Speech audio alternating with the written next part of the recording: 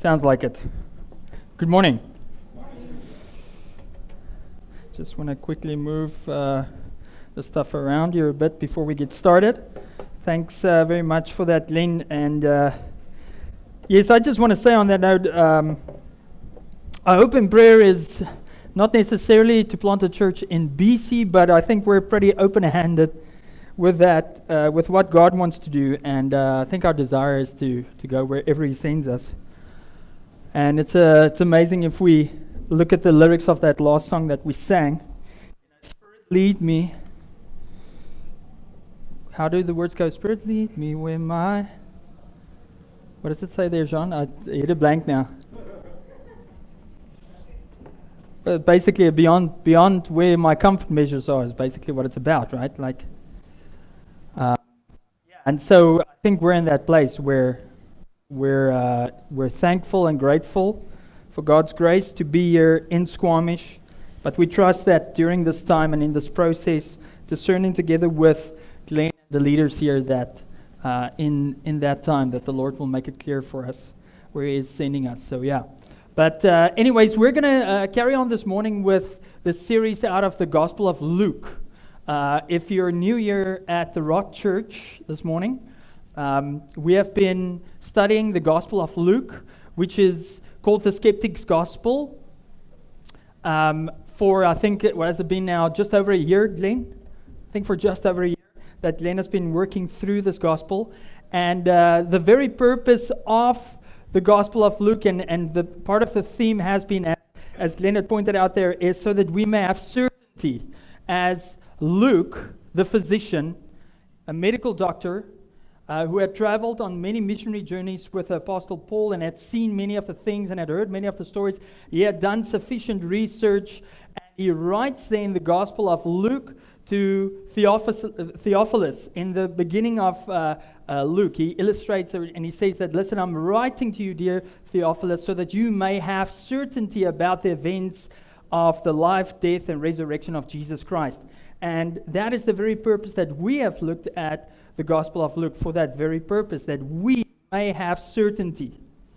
So that we may have certainty. So that you can have assurance of faith in Jesus. And so, if you want to turn to Luke 12, verses 8 to 12, we're going to jump right in there. There's a lot of things to unpack.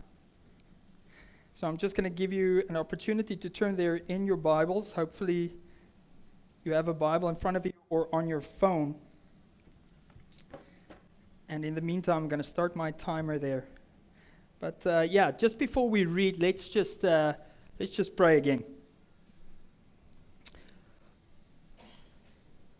Father God, we thank you, as we had already thanked you and praised your name for this fantastic day that we can come together.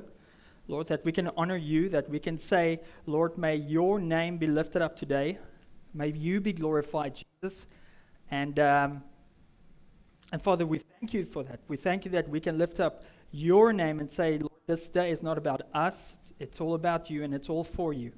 And so, Father, we come and pray and ask, let your kingdom come and let your will be done on earth as it is in heaven. And we pray that as it is in heaven today, we pray that over our gathering here together as your children. Father, I come and pray by your Spirit, come and lead us where our trust is without borders. Lead us this morning and come and illuminate the Scripture to us. And Lord, you know my anxious thoughts in my heart. And so I come and pray as the psalmist wrote in Psalm 139, search me, O God, and know my heart. Test me and know my anxious thoughts. But come and lead me in your ways, Lord. Everlasting. And I pray that for myself, but all of us here this morning. Come and lead us. And we thank you for that in Jesus' name. Amen. Right, so Luke 12, verse 8 to 12. And I tell you, everyone who acknowledges me before men, the Son of Man also will acknowledge before the angels of God. But the one who denies me before men will be denied before the angels of God. And everyone who speaks a word against the Son of Man will be forgiven. But the one who blasphemes against the Holy Spirit will not be forgiven. And when they bring you before the synagogues and the rulers and the authorities, do not be anxious about how you should defend yourself or what you should say. For the Holy Spirit will teach you in that very hour what you ought to say. That's God's word, and we believe what we had read there is from Him. This morning's outline, and I thought of, I struggled to come up with a sermon title. I wanted to call it as easy as ABC, but the outline is the ABC. We're going to look at acknowledging Jesus, and then being very careful, and then confiding in the Holy Spirit out of this text. Now, before I jumped into that, I just quickly wanted to refer back to the context of the situation that we find this text in. You will remember for the last couple of Sundays, we have looked at how Jesus had dealt with the religious elite in His day. The religious leaders, the Pharisees, the Sadducees, all those guys with the long robes and the hats, and they looked like everything was together. They looked like they had everything in place. Everything was perfect. And how Jesus dealt with the confrontations. Because He was performing miracle after miracle after miracle, proving that He is the Messiah, proving that He is the Son of God, proving that He is Emmanuel, God in the flesh. But then they resist Him. They resist to believe in Him. They accuse Him of performing miracles by the power of Satan in Luke 11. And then we see Jesus refuting that, and we see Him basically showing that they have faulty logic. But nonetheless, He is invited to a luncheon. We saw that a couple of Sundays ago, where He is with these religious leaders at a lunch, but He doesn't adhere to their rituals. He doesn't wash and clean Himself the way that they say that He should. And we see how when they take Jesus on in that way, Jesus calls out their hypocrisy. He says, listen, you guys are a bunch of hypocrites. You look like you've got everything together on the outside, but you guys are like cups that are washed on the outside, but they're dirty on the inside. But you've got to remember that in that context, Jesus is doing all of these things. He's showing His disciples and everything. He's teaching them how they are going to have to deal with these type of accusations. Because Jesus Himself said to them that, listen, no student is greater than their master, and they are going to face the same type of challenges. So, the context of this is that after that luncheon, Jesus goes out, and it says immediately there in Luke 12 that thousands of people were there. They were there waiting, of course, to hear Jesus teach, and thousands were there to see the miracles that He was performing, because there were, of course, in the crowds, thousands of people wanting just to see the miracles. But it's in this context that Jesus says, hold on, time out, guys. It's sort of like a basketball game or a hockey game or a football game or whatever game. Jesus is a good coach. He says, okay, time out. Disciples, come in. Let's quickly have a chat. And so He wants to highlight to His disciples three big things that they need to remember, or three warnings. 2 Sundays ago, we looked at that luncheon situation, and Glenn called Jesus the awkward guest. He's a very awkward guest. He's not scared to take on the Pharisees in their own home turf. They're super comfortable. They've performed their rituals. They've done everything according to what they think it should be, and He calls them out. And so He reminds the disciples in this situation, in this little huddle, He says, bring it in, guys. Listen, first thing, watch out for the leaven. Watch out for the yeast, like a little piece or a part of the dough that is, contracted with yeast. It will spread through. And He says that yeast is hypocrisy. And so we heard that challenge a couple of Sundays ago that, all of us, if we're truly honest, we can raise our hands and say, yes, I'm a hypocrite. And there's been times in my life that I've been a hypocrite.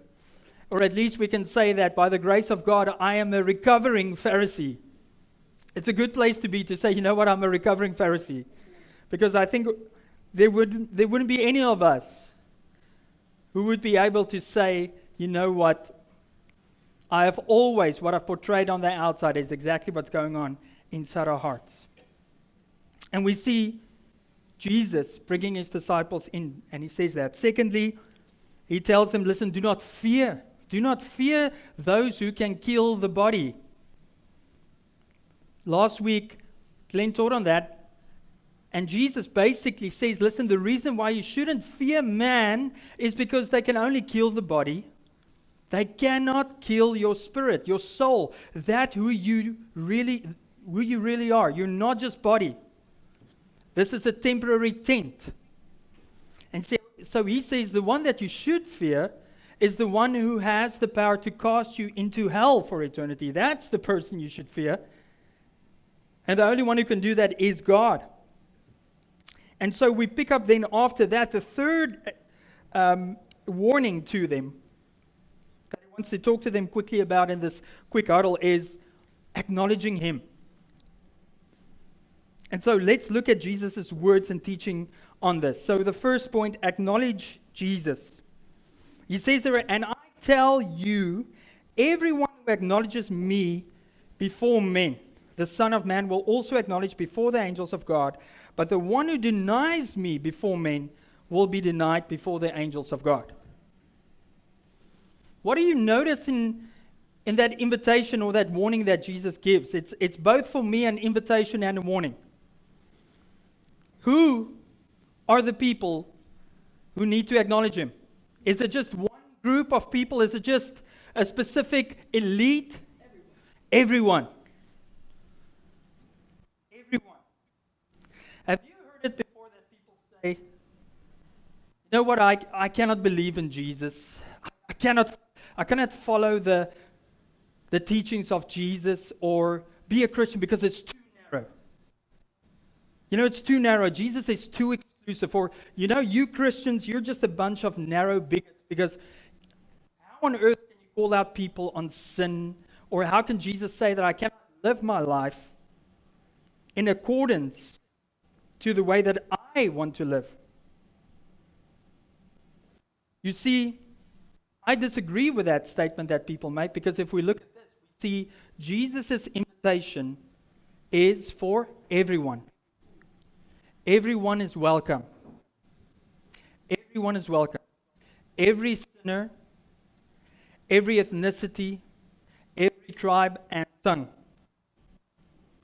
Jesus isn't exclusive in that. His invitation is inclusive. He says, listen, everyone is welcome. But you see, the issue is that when Jesus takes a hold of your life, when you get reborn, when your spirit is made alive, because without Jesus, without his power, without him making us alive by the Spirit of God, we're dead. We're dead in our sins.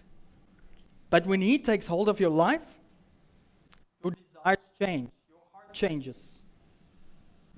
And what that means is that you do not want to carry on living in the way that you're living. And that is what's so beautiful about Jesus' invitation. He says, listen, the church is actually a place, and his kingdom is a place where everyone is invited. Every sinner. You can think of every sin.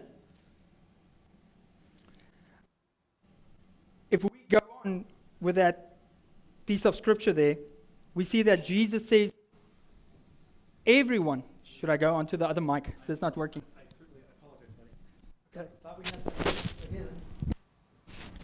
Can we just switch over to this?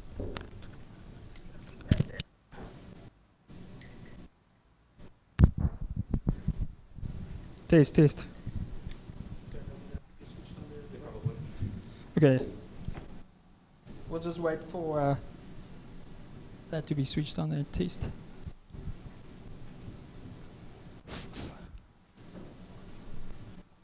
Test 1, 2. Test. Doesn't have. There we go. Okay. Let's try that again. Did you guys get that? Was I talking loud enough? Even with the interruptions that you got that? Or no? Should I repeat what I said? No. Okay. Come on.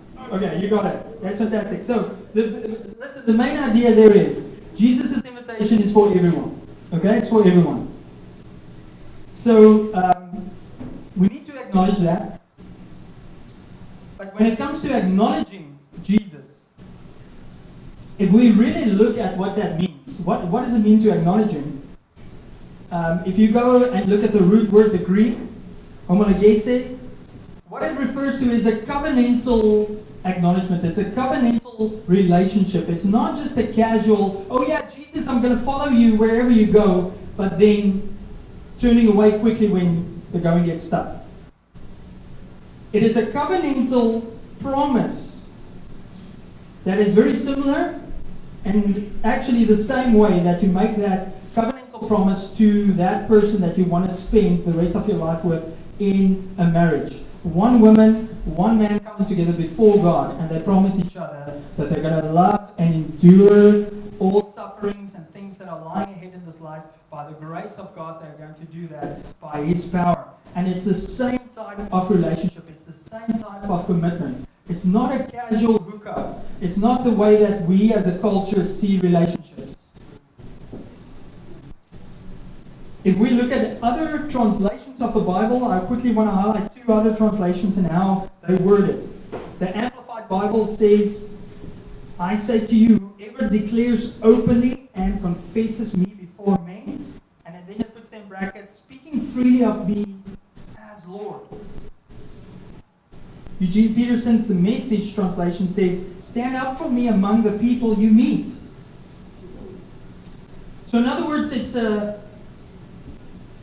is like being married, right? Like when John and I got married, we went on a honeymoon, and when we came back, the people knew we were married, right? Like you just glow. It's like it was a honeymoon and you're floating, right? And what happened in that relationship, and it just comes out. You talk about your spouse, you know, everything is about the other person, and the people just know. So I want to challenge us and ask, with that first part about acknowledging Jesus, is your relationship with Jesus, if you profess to be following Jesus, is it the same way? Is it in the way that, listen, what He has done in your heart is overflowing out of your mouth? Because Jesus is saying, listen, acknowledgement is not a private thing. It's not a thing of like, oh yeah, it's just between me and Jesus, and it's just about what I do on Sunday mornings. It's just about my great time that I spend on the trail, and I go and I have the most awesome time here on the Chief, and you know, I meditate on Jesus, and it's just me and Jesus. But when I come down from the Chief and I'm at work and with my family, there's never any talk of Jesus. And Jesus challenges us to say that is impossible. Then you've got the wrong Jesus. But if you're not in that place yet, the challenge is still there for us, and the invitation is that everyone is welcome to acknowledge Jesus.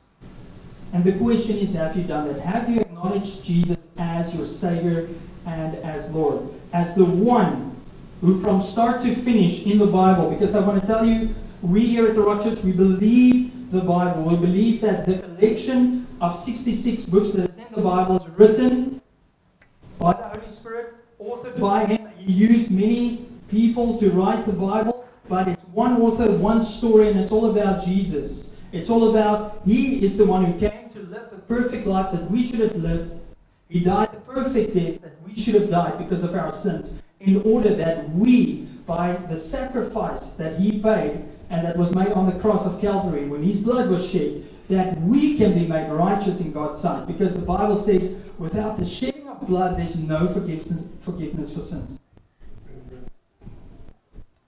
So have you publicly declared that? We have baptisms coming up. What an awesome opportunity to publicly declare your faith in Jesus, because that is what it is.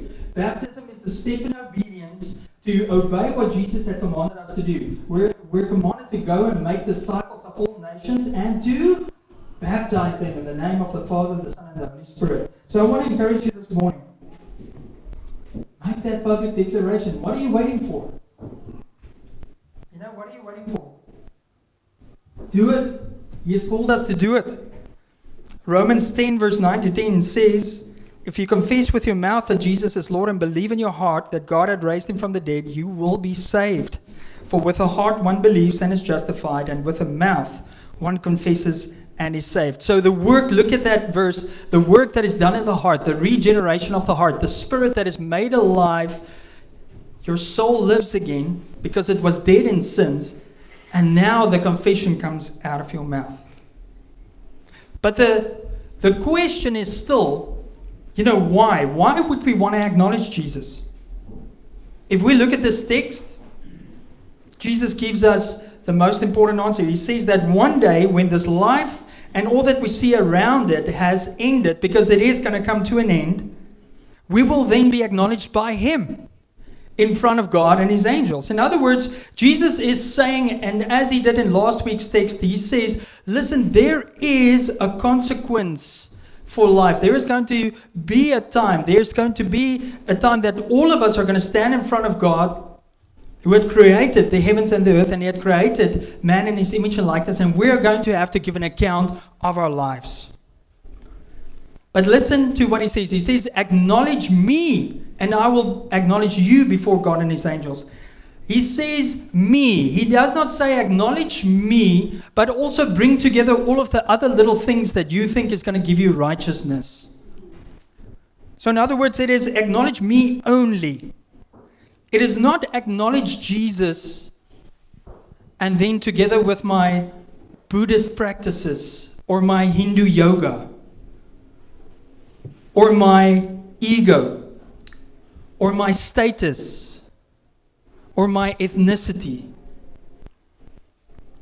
or my religious practices or for how long I have been a Christian, because we can think that, what? It's about how well I have done in my task as a Christian that is going to make me righteous before God. Jesus says, no. It is me and me only. If we come to a place in our Christian faith where it's Jesus, yes, Jesus, I believe in you and you've given me salvation, but you know what? I struggle to get peace. I don't have peace. I don't experience that peace. The only way I get the peace is by doing this practice. The only way that I can rely on peace in my heart is if I have this amount of money in my bank account. The only way that I can have assurance and joy is if I climb the chief 10 times a month. The only way that I can have this, whatever I tag onto Jesus, and that is the thing that needs to help me to attain peace and assurance and be affirmed, I'm busy with idolatry, and Jesus will not and cannot, and he shall not, in plain Old English, compete with anything else. Acts 4 verse 12 says, there is salvation in no one else, for there is no other name under heaven given among men by which we must be saved. It's a big challenge. It's a big challenge. And it's something that all of us need to ask. We need to ask, am I reliant on acknowledging Jesus and Jesus only? Is he the only Lord? Is he my only King to which I pledge allegiance to? But listen to that verse. It's not just about acknowledging him, but he goes on to say that, listen, it is about not denying him. So what is denial about? It is when you're in a situation where someone is confronting or something is confronting you about the way that you live or what you profess, and there is either an opportunity where you acknowledge or you deny. You say, no, hold on, I'm not one of those. Or I'm not a Christian, or I don't know Jesus. So the question is, where in our lives are we maybe confronted with those type of issues in which Jesus is actually waiting to see whether or not we're going to acknowledge him or deny him? Because the warning is, if we deny him, he will deny us before God. He warns us. In a different gospel, in Matthew, I believe it is, and I think also somewhere in Luke, but Jesus says, listen, one day many are going to stand before me and they're going to say, but Lord, did we not do this in your name and that in your name? And then he says, I'm going to say to them, depart from me, for I never knew you. So we're going to have to look at even our religious practices to say, that's definitely not good enough, because it needs to start with our spirits being made alive in him. Because you see, it's one thing to acknowledge Jesus amongst everyone or people that believe the same thing, but it's another thing to acknowledge and not deny him in the culture and in the place where everyone is against you because of your faith in Jesus. And so in the end, as we can see, Jesus is talking about destiny.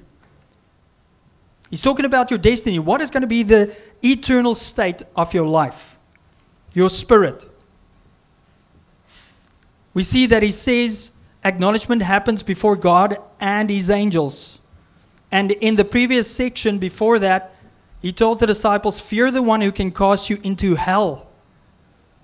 Now, when we say that word, you can immediately hear many people say, well, there you go. That's exactly why I do not follow Jesus. That's exactly why I do not become a Christian or do not want to be a Christian. That's why I do not want to associate with people like you. Or even within the church, we have people that deny the existence of an eternal place separated from God. We have that amongst ourselves.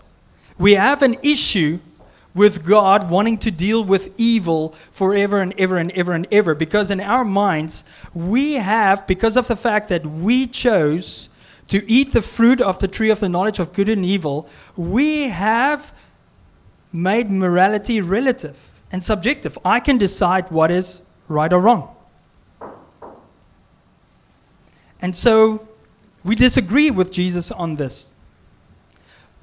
But if we're totally honest, we don't have any problem with the fact that serial killers, child molesters, rapists, corrupt people that are corrupt, politicians that are corrupt, we don't have any issue that the law has to deal with those people.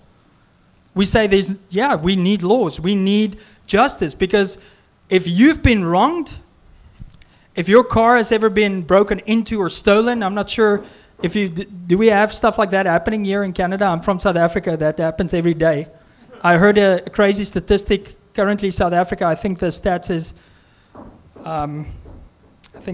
is it 54 murders every day, something like that. Okay, South Africa's crime is just, their stats is out of the roof. But when that happens to us, what is it that we feel needs to happen after that? What is it that we seek? Revenge or justice, right? But how come when it comes to God, and if he is God, it means that he needs to be just and holy. How come we have an issue then when God tells us, listen, yes, I will deal with evil and the devil and his demons, and everyone else that followed him one day, forever and ever. And I believe the issue comes in once again, and I spoke on that previously, is we still believe the lie that all of us are actually good. We believe it. If I were to ask any person, we compare ourselves to one another and to these other things that I mentioned, all these other hideous acts, and we think we're better than that. We think because we have not cross the line that far, it will be injustice of God to go and send everyone that does not have faith in Jesus to hell.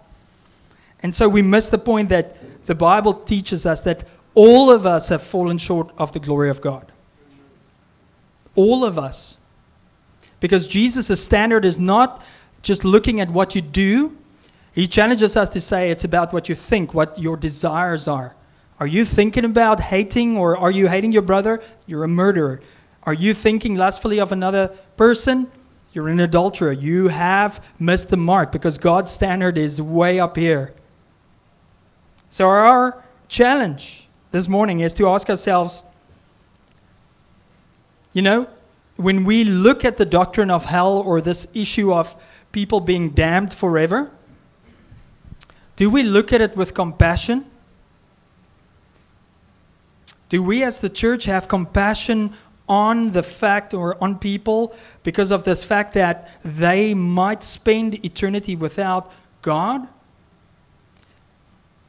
Because you've got a group of people that actually talk about it in such a way that it seems like they get a kick out of it, but that's not Jesus' desire. Jesus' desire is for us to have compassion, to say, hold on, we've got a good message, we've got good news. Because I believe there is a close connection between our belief in our eternal state and acknowledgement of Jesus. If we doubt God's justice and His goodness and that He's going to deal with us one day in this manner, it will block our acknowledgement of Him. I promise you. If you do not believe that there is an eternal state of damnation called hell one day and an eternal, everlasting joy, glorious state in the presence of Jesus, I promise you it will have an influence on what comes out of your mouth. And that brings us to second point. Be very careful. We need to be very careful then when we acknowledge Jesus. Because listen to this. He carries on to say in the next part, he says, everyone who speaks a word against the Son of Man will be forgiven, but the one who blasphemes against the Holy Spirit will not be forgiven. In this account, in Luke, he is telling his disciples this again because he's reminding them of what the Pharisees had done. Because if you will remember, the Pharisees said, hey, Jesus, you're not performing these miracles by the power of God. You're doing them by the power of Satan. And in that context, Jesus said to them, listen, you guys are in grave danger because if you say this, you're blaspheming against the Holy Spirit. You're blaspheming against the Holy Spirit. And he warns us that, listen, there's no forgiveness for that. When we speak against God in that way, when we start saying, hey, listen, what's happening at that church or with these people, these miraculous things, or when people's lives change, and we call that works of Satan, we'd better be very sure. Because if we make judgments, we're placing ourselves in an omnipresent, all-knowing, omniscient status where we know everything and we know exactly what's going on in the hearts of people. So first of all, I want to say, I believe the warning is twofold. It is to watch out what you say because you might not know what God is doing. But then secondly, if you look at the Pharisees, they said this about Jesus because their hearts were too hard to hear the Holy Spirit's conviction. And so the warning is that we can come to a place where our hearts are so hard that prompting after prompting after prompting, we resist. We say no. We say no to the prompting and the conviction of sin. We don't listen when God speaks to us through His Word. And when our hearts have become so hard, then we're at that place where we are starting to speak the things that are hard in our hearts. We start then basically denying Jesus. But listen to the encouragement. Jesus says, everyone who blasphemes against Him or God will be forgiven. That's a great invitation again. Everyone will be forgiven. Every sin will be forgiven mankind. So quickly think practically about this. How many of you, and I'm not going to ask you to put up your hand. I'll put up my hand. I have blasphemed. I have used the Lord's name in vain. If you look at movies, if you look at, I think it's, what's that movie, The Wolf of Wall Street, I think has the record for the most swear words ever used in a movie and the most amount of times that Jesus Christ's name has been used. But think about that. That will be forgiven if the people repent because the Holy Spirit still has an opportunity to convict them. But when it comes to the point where your heart is so hard, there's no turning back. Because you cannot hear the voice of God. Now I want to end with this point by saying, you might sit here, if you sit here and you're concerned about that, then you're like, well, have I perhaps committed that sin? I want to encourage you to say that that thought is most probably an indication that no, you have not committed that sin, because you would not even think that or be concerned about that if you have ever committed that sin. You guys understand what I mean? Just by thinking that, it shows your heart is open to the possibility and listening to the Holy Spirit's conviction to say, hold on, am I in the wrong here of what I've said? So I want to encourage you here this morning that we still have to examine our hearts to say, okay, maybe I've not committed the unforgivable sin, because what that means is that we're never going to be in right standing with God. But I do want to be in that place where I do receive forgiveness for any other way that I've maybe blasphemed God. And so with that, I believe Jesus is saying to us, be very careful.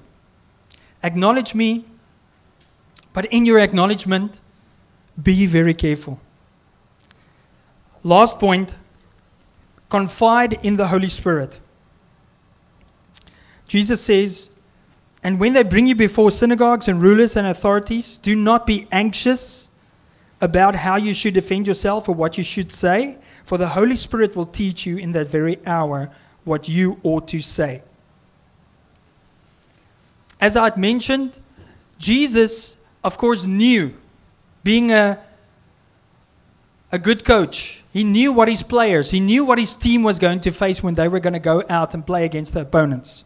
He knew that they were going to be ridiculed. He knew that they were going to face opposition, persecution, and suffering.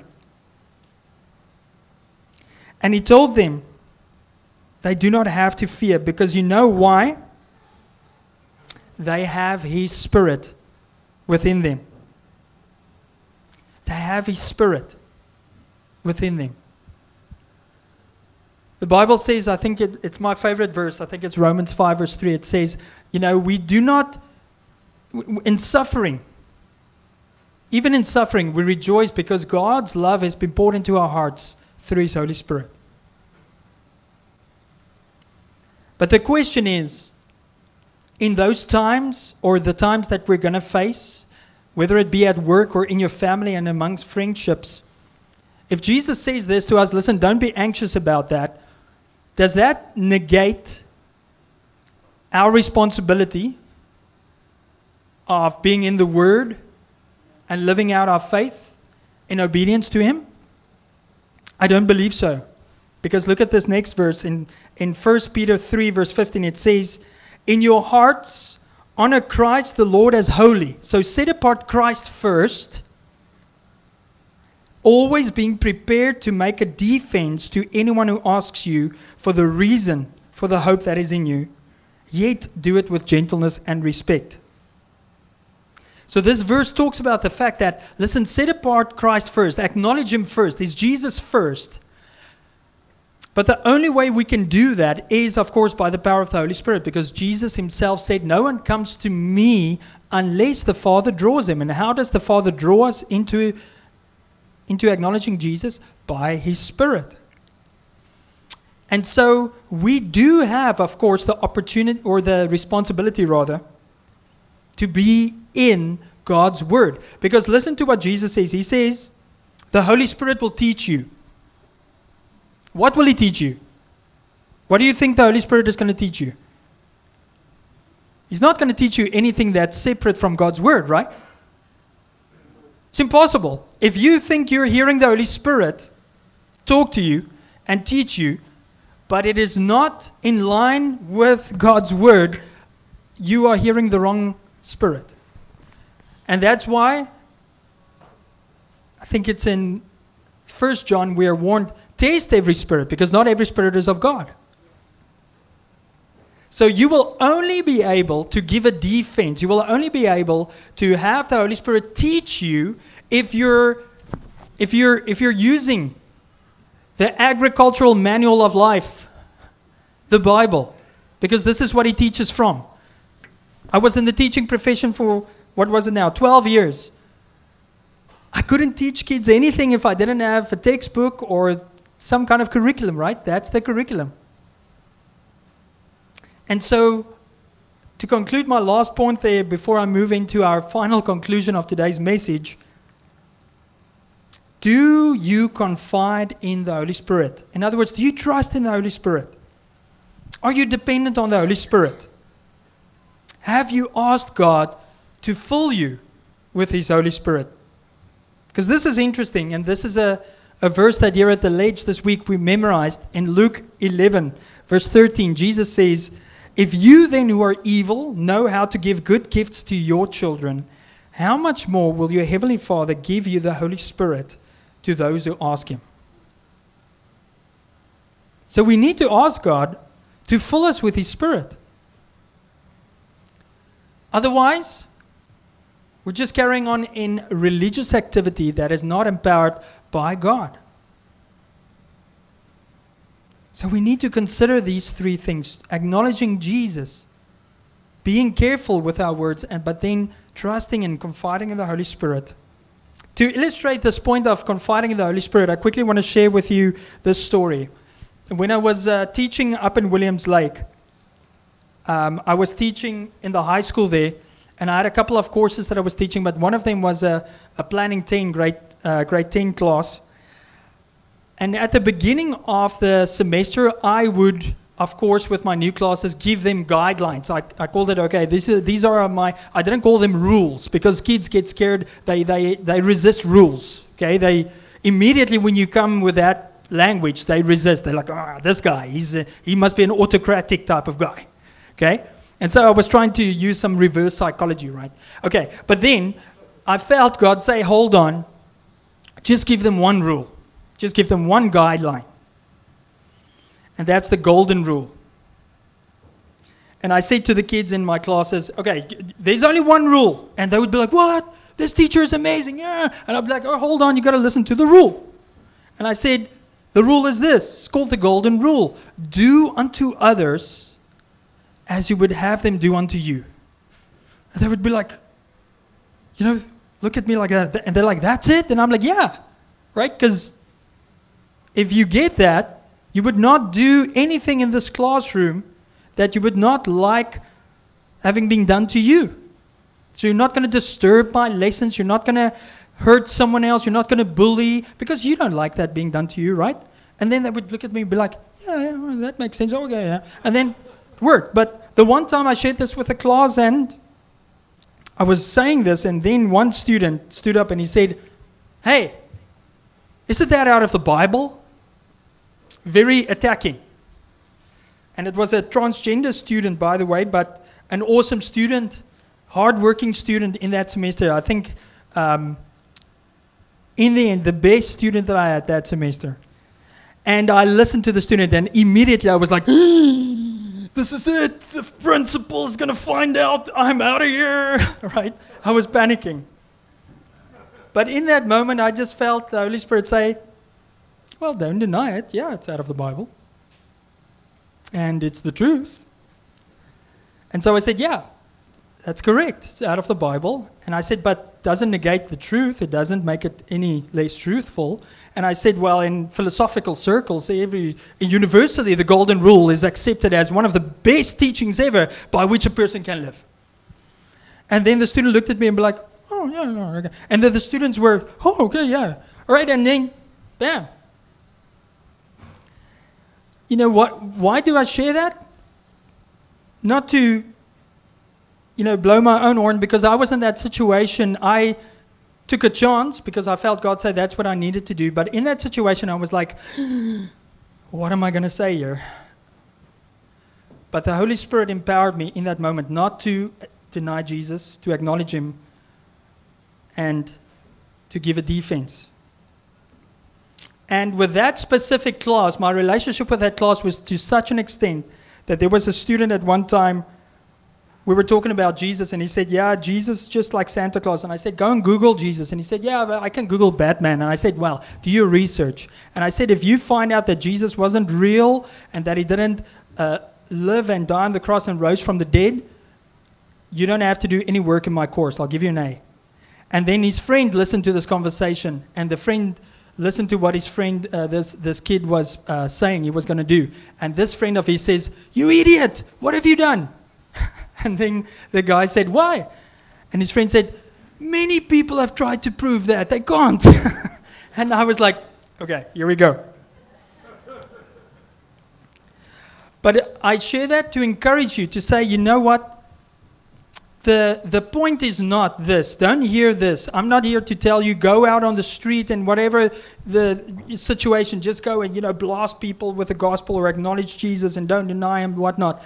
The key here is the Holy Spirit, to be able to hear the Holy Spirit tell you when and how you ought to share.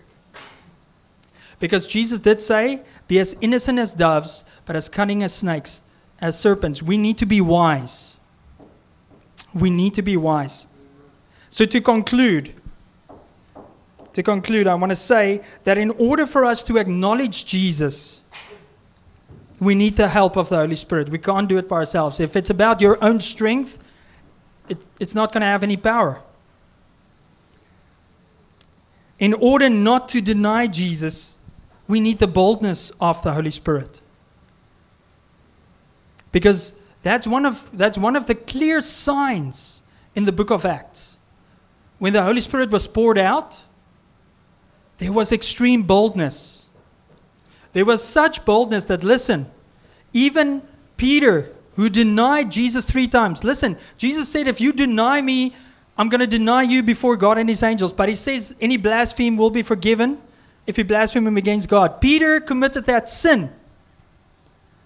But if you read the book of Acts, Peter repents, he's forgiven, and he's empowered by the Holy Spirit to proclaim the gospel boldly. Thirdly, in order not to harden your heart and blaspheme the Holy Spirit, we need to be able to listen and obey. We need to be able to have an open heart. And then lastly, in order not to be anxious, we need the Holy Spirit to teach us his ways. We need the Holy Spirit to illuminate his word, because the Bible says, "Your word is a lamp unto my feet and a light unto my path." So I want to leave you with those 4 thoughts this morning as we go into communion. And maybe the worship band can start coming to the front. And as we enter into our usual pattern when we gather, I want to invite you to ask the Holy Spirit to speak to you this morning. Ask and listen. Spend time in listening, because he is speaking. He speaks through your mind, through your heart. And of course, how do you taste what you hear and what you think? You taste it according to his curriculum. So before we go into communion, and as the worship band just comes to the front, let's just bow our heads and I'll pray for us.